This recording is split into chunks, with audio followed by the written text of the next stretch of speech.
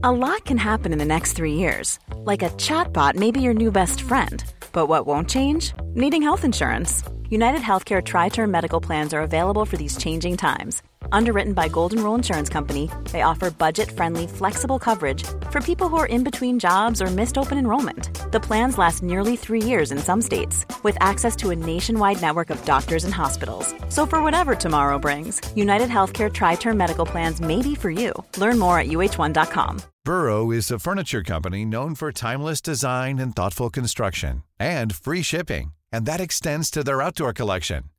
Their outdoor furniture is built to withstand the elements, featuring rust-proof stainless steel hardware, weather-ready teak, and quick-dry foam cushions. For Memorial Day, get 15% off your Burrow purchase at burrow.com/acast, and up to 25% off outdoor. That's up to 25% off outdoor furniture at burrow.com/acast.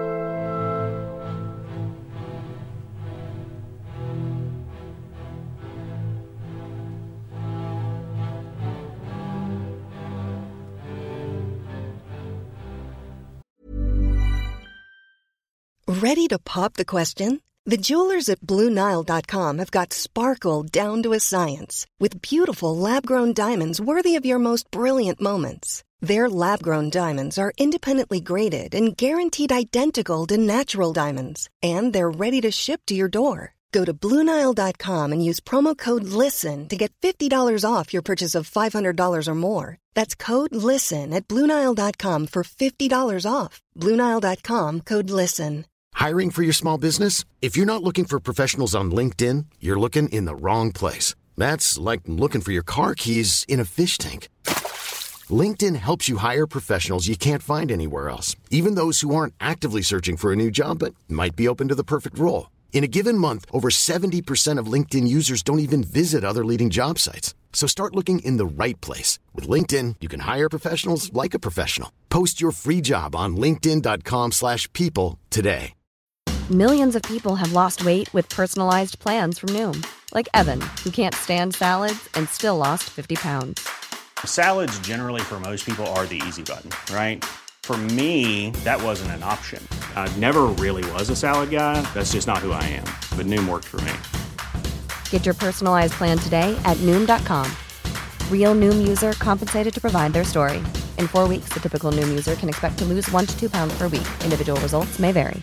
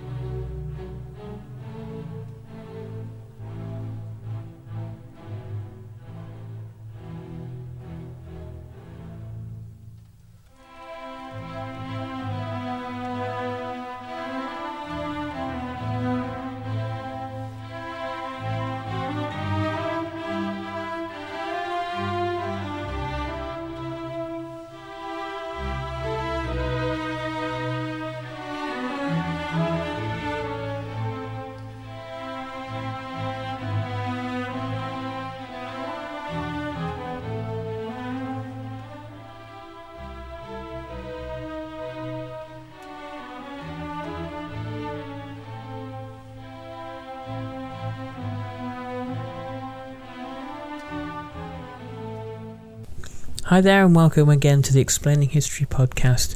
And in this episode there is a book that I've been enjoying for some time now, and it's really exciting to actually be able to talk about this and to explore this writing with you. I've been hoping to look at Mike Davis for some time. To those who aren't aware of his work, I'm looking at Set the Night on Fire, LA in the 60s by Mike Davis and John Weiner. Mike Davis particularly, recently deceased unfortunately, was one of the kind of the great radical urban geographers and of kind of modern in our sort of modern academic era, who looked at basically class struggle, particularly as it pertained to LA and California, and the kind of the urban environments that emerge as a result of that. And the overall thesis of this book is that the radicalism of the 1960s was, by and large, the product of grassroots movements and working class, often non-white working class organisation and struggle. And the people who have most to have most kind of claim to having brought about radical change have obviously subsequently been largely airbrushed out of the narrative. The picture that we gain from the 1960s is one of a kind of a white middle class activism by and large, with a few exceptions, such as obviously kind of Martin Luther King and the Civil Rights Movement. But the point that is made in this book is that the Civil Rights Movement itself, the Black Civil Rights Movement, was far more in Los Angeles centered around working class resistance. But that's what we're going to look at now. So in this part of the book, we're going to explore the origins of the Freedom Rides and the Commission on Racial Equality. So Mike Davis and John Wayne write. In April 1947, shortly after the Supreme Court outlawed segregated seating on interstate bus routes, 16 members on the Congress of Racial Equality and its mother organisation, the Radical Pacifist Fellowship of Reconciliation, boarded buses to test the implementation of the ruling in the Upper South. CORE had been started in 1942, the brainchild of James Farmer, a charismatic black FOR organiser from East Texas. With a handful of others, he proposed planting the seeds of a freedom movement that would employ non-violent direct action against segregation and inequality. Although the philosophy of CORE was Gandhian, satyagraha, and its methodology, sit-ins, jail-ins, wade-ins, boycotts, derived as much from the International Workers of the World and the CIO as it did from the Indian freedom movement. The primary organiser in 1947 of the 1947 project was Bayard Rustin, then an assistant for the FOR executive director A.J. Must, a living legend of the American left. Splitting into two teams to test both greyhounds and trailways, the CORE riders avoided major violence, but 12 were arrested for defying the back of the bus rule. They called it a journey of reconciliation. 14 years later, Farmer revived the tactic, naming it the Freedom Ride. In the 1961 Freedom Rides relentlessly tested the mettle of civil rights activists against mob violence, police brutality, and the federal government unwilling to enforce federal laws. They also transformed CORE from a tiny pacifist sect into a major actor in the civil rights movement, the only one organised to launch direct action campaigns in both the North and the South. SNCC and SCLC, of course, the Student Nonviolent Coordinating Committee and the Southern Christian Leadership Conference, were regional cadres, while the NAACP, with notable local exceptions, the National Association for the Advancement of Coloured People, was primarily committed to political lobbying and judicial activism. The rides, of course, were more than just the riders. They centrally involved black campuses and communities in almost every southern state, as well as tens of thousands of active supporters north of the Mason-Dixon line, who marched in support support demonstrations, organised hundreds of meetings, and raised funds to meet the extortionate bail set by segregationist judges. They also constituted a reservoir of volunteers to keep the rides on the road. Los Angeles ranked second among CORE's fodder cities in the north. New York was the first, sending 5 separate contingents of Freedom Riders southwards in the summer of 1961. These 49 volunteers, 26 black, 23 white, were vital reinforcements who braced the movement after the battlefield moved from Alabama to Mississippi, where the segregationist officialdom tried to destroy it with mass arrests. nearly 300 of them, and imprisonment under appalling conditions. Corps' chapters in Southern California shared this aura of courage, and for the next 2.5 years became the spearhead of a protest movement that culminated in the United Civil Rights Committee's campaign of 1963. A Los Angeles Corps chapter, the first on the West Coast, was founded soon after the end of the Second World War by black draft resistor Manuel Talley, and a few other pacifists. Talley was a talented organiser and forceful speaker, but also a polarising personality. Although the group won some victories against discriminatory restaurants, the pro and the anti-Talley factions soon split into separate chapters. Moreover, LA Corps, which adopted an anti-communist membership clause in 1948, was completely overshadowed in the early Cold War period by the activities of black progressives around the Communist Party and the CIO. So just to take a pause there from the writing of Davis and Weiner, I think it's important to look at within emancipatory movements the polarising role of kind of personalities and leaders who inevitably have their detractors, who inevitably present kind of ideas and programs that won't appeal to everybody.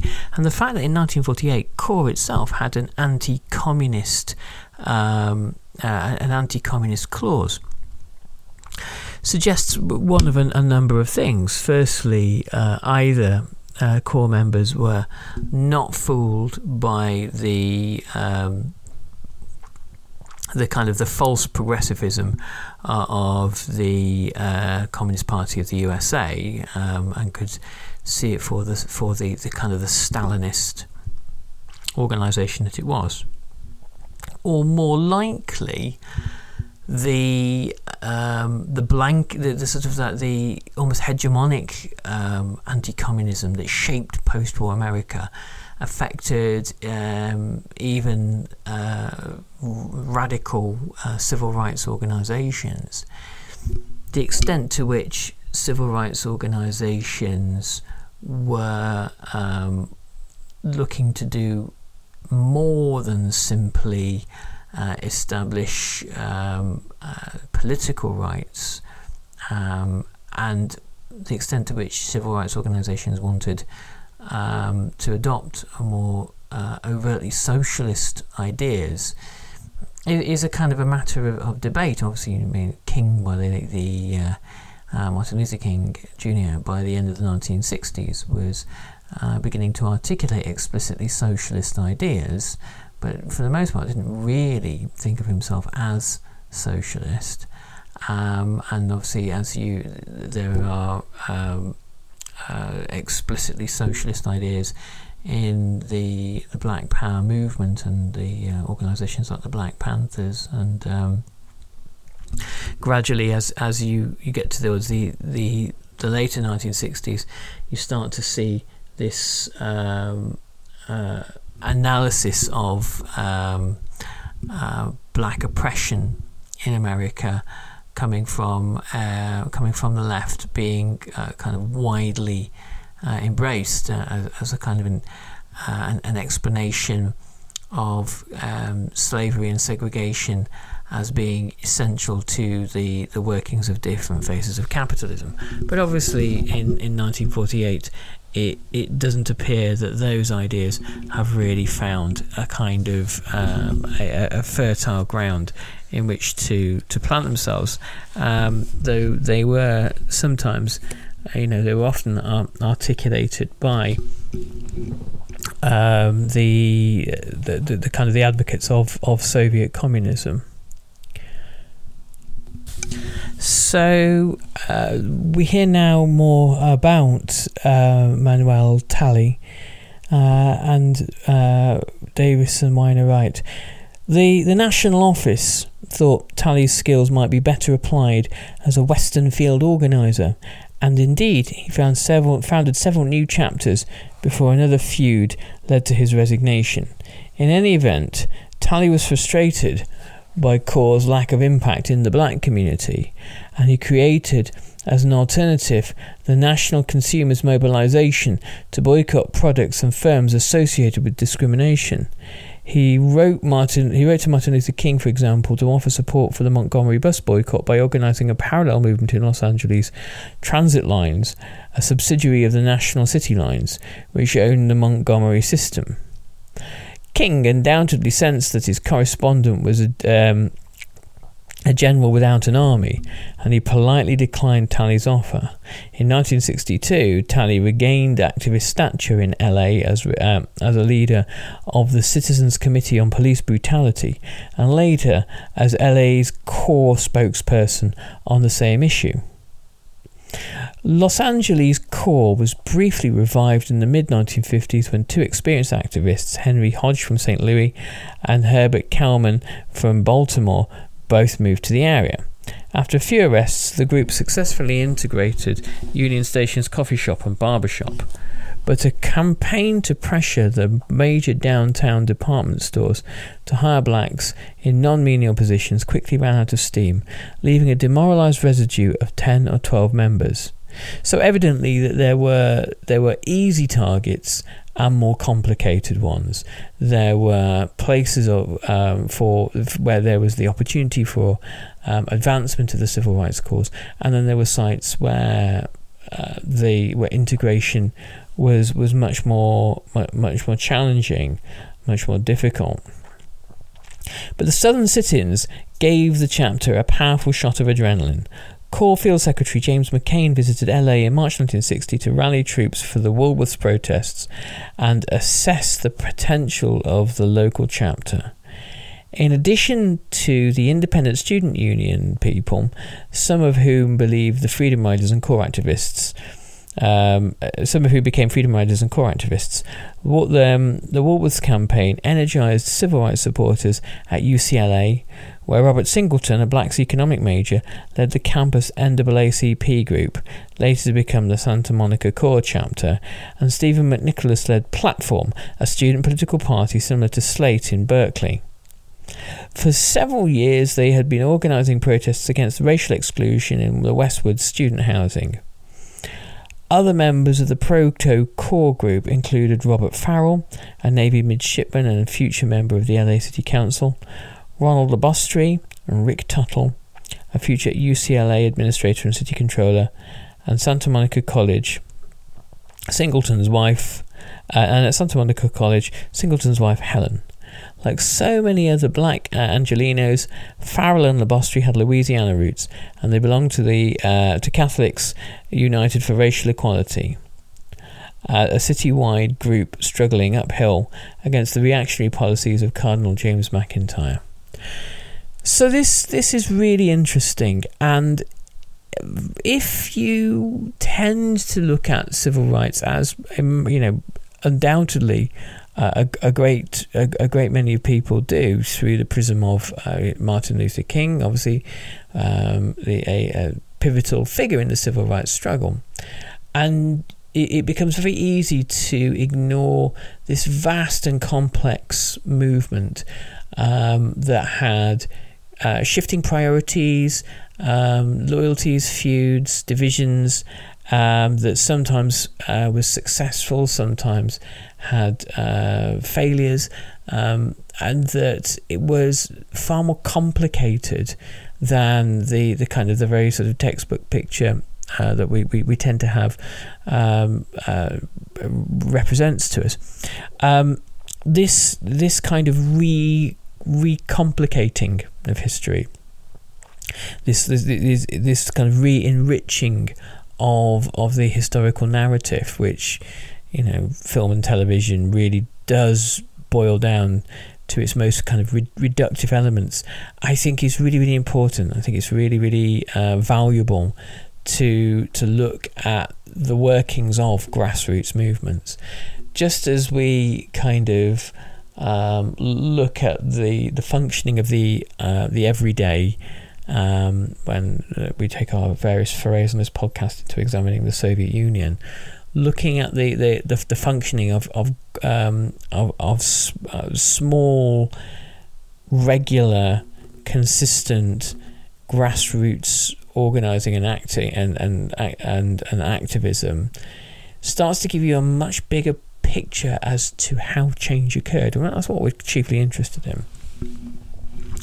So we continue. After Kennedy's inauguration in January 1961, the Southern movement began to lose national attention. In March, Martin Luther King, not invited to a meeting at the Justice Department that included other civil rights leaders, asked the White House for an appointment, but the new president had no time to see him.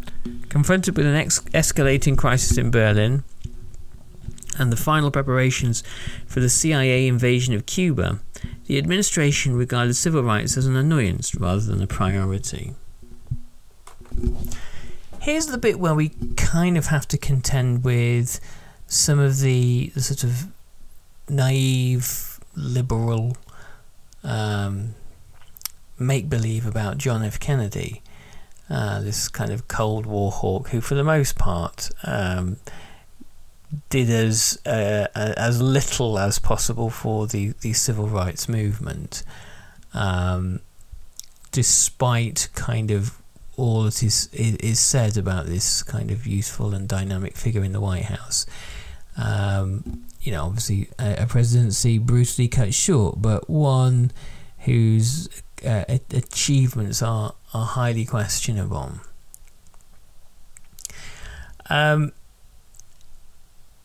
James Farmer, newly appointed National Director of CORE, agreed with King and the SCLC that the Kennedys had to be prevented from sweeping their civil rights election promises under the carpet of continual Cold War crises.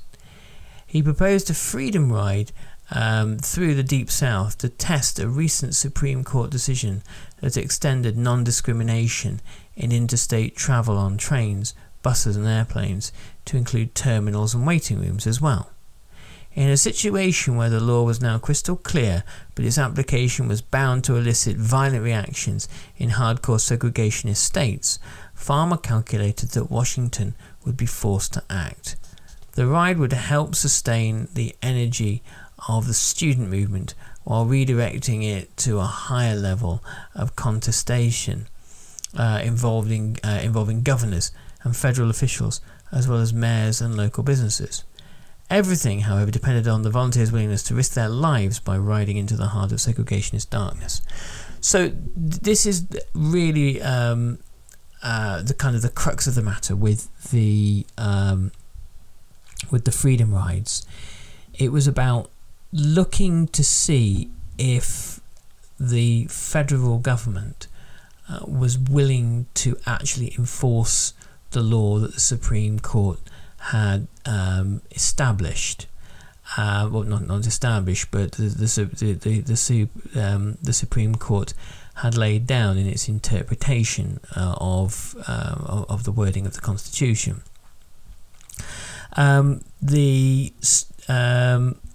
This is why the stakes are so high, and this is why it becomes so dangerous for the Freedom Riders.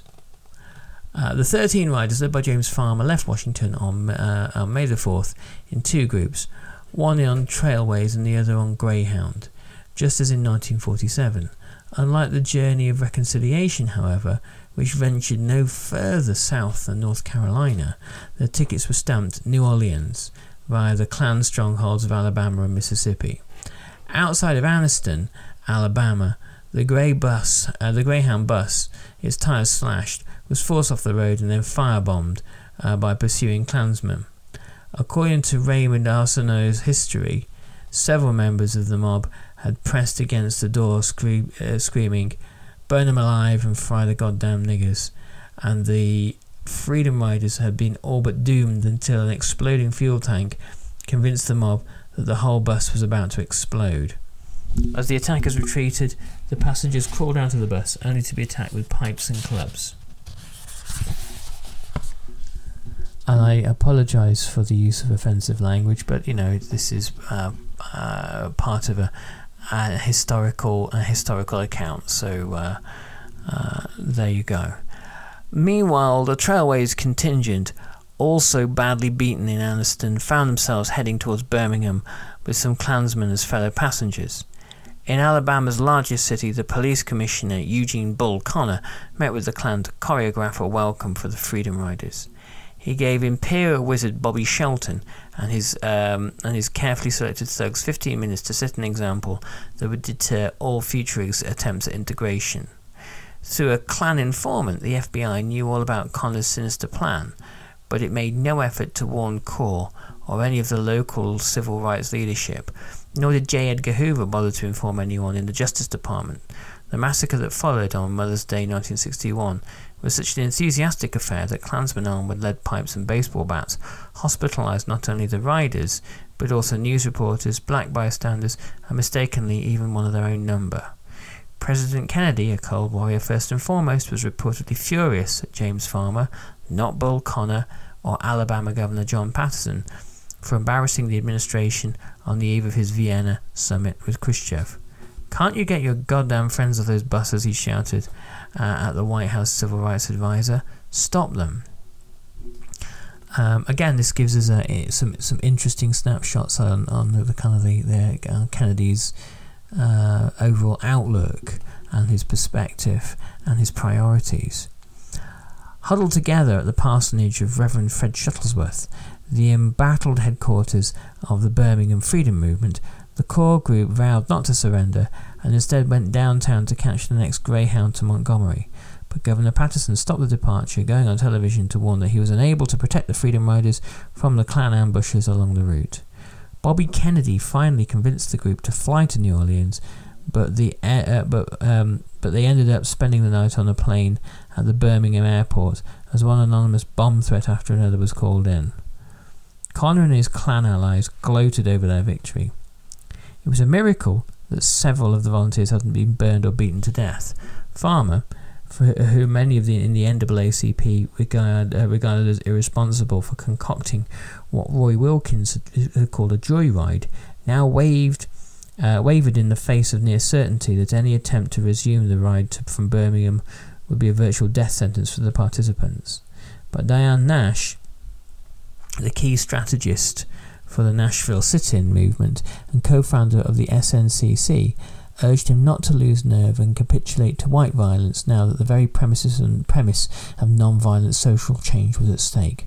Student reinforcements, she assured Farmer, were coming from Nashville under the leadership of John Lewis and were ready to sacrifice their lives if necessary.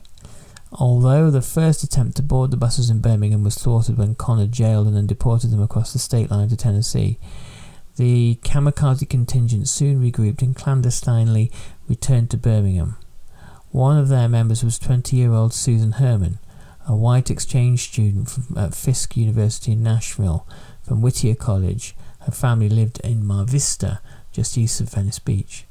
After much arm wrestling between the Alabama officials and the Justice Department, they were allowed to board a Greyhound for Montgomery, the state capital. There another ambush awaited, with the Klan again given 10 minutes of police non-interference to commit maximum mayhem. When Bobby Kennedy's representative at the scene, Attorney General John Seigenthaler, attempted to rescue Herman and another young woman from the mob, he was beaten unconscious with a pipe. In an escalation that took Washington by surprise, the city and the state police then allowed several thousand whites to besiege the injured Freedom Riders and their local supporters in the sanctuary of Ralph Abernathy's First Baptist Church.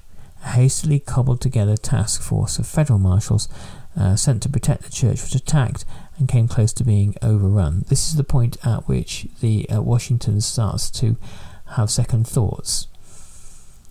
Before Governor Patterson, aware that the army was on alert at Fort Benning, finally sent in the troopers to quell the mob. He had cut a cynical deal with the Justice Department. The bus carrying the Corps and SNCC volunteers would be escorted safely through Alabama and handed over to the Mississippi State Police. The riders were unaware that Kennedy had also promised not to interfere with Mississippi authorities as long as they prevented white violence. Thus, upon arrival in Jackson, the Nashville contingent was arrested and then imprisoned after refusing bail.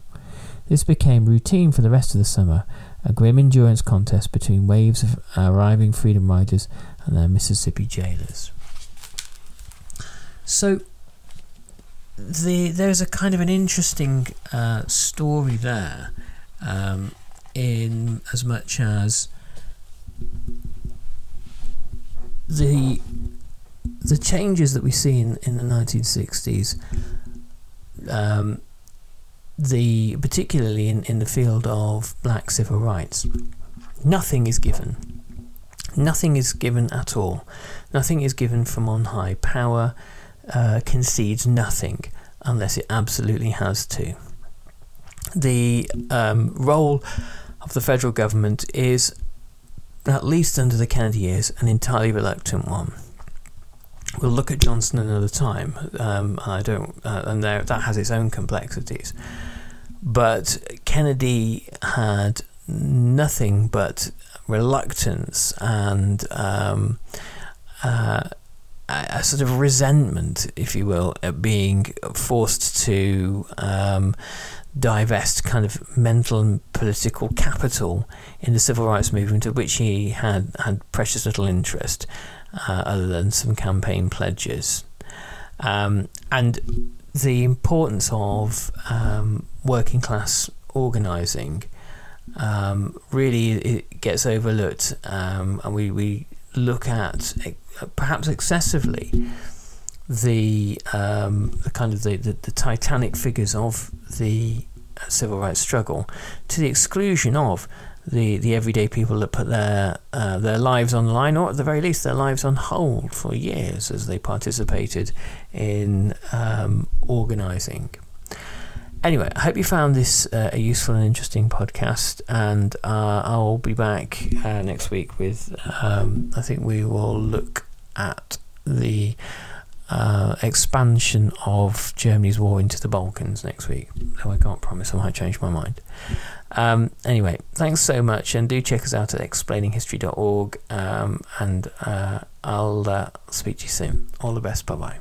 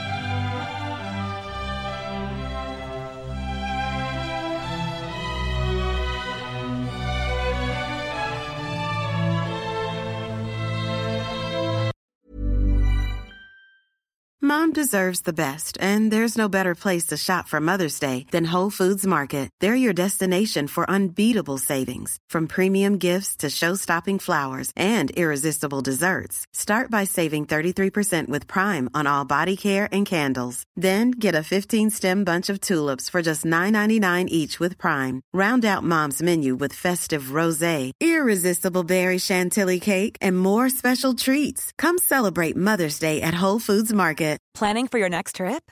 Elevate your travel style with Quince. Quince has all the jet-setting essentials you'll want for your next getaway, like European linen, premium luggage options, buttery soft Italian leather bags, and so much more. And is all priced at 50 to 80% less than similar brands. Plus, Quince only works with factories that use safe and ethical manufacturing practices. Pack your bags with high-quality essentials you'll be wearing for vacations to come with Quince. Go to quince.com/pack for free shipping and 365-day returns.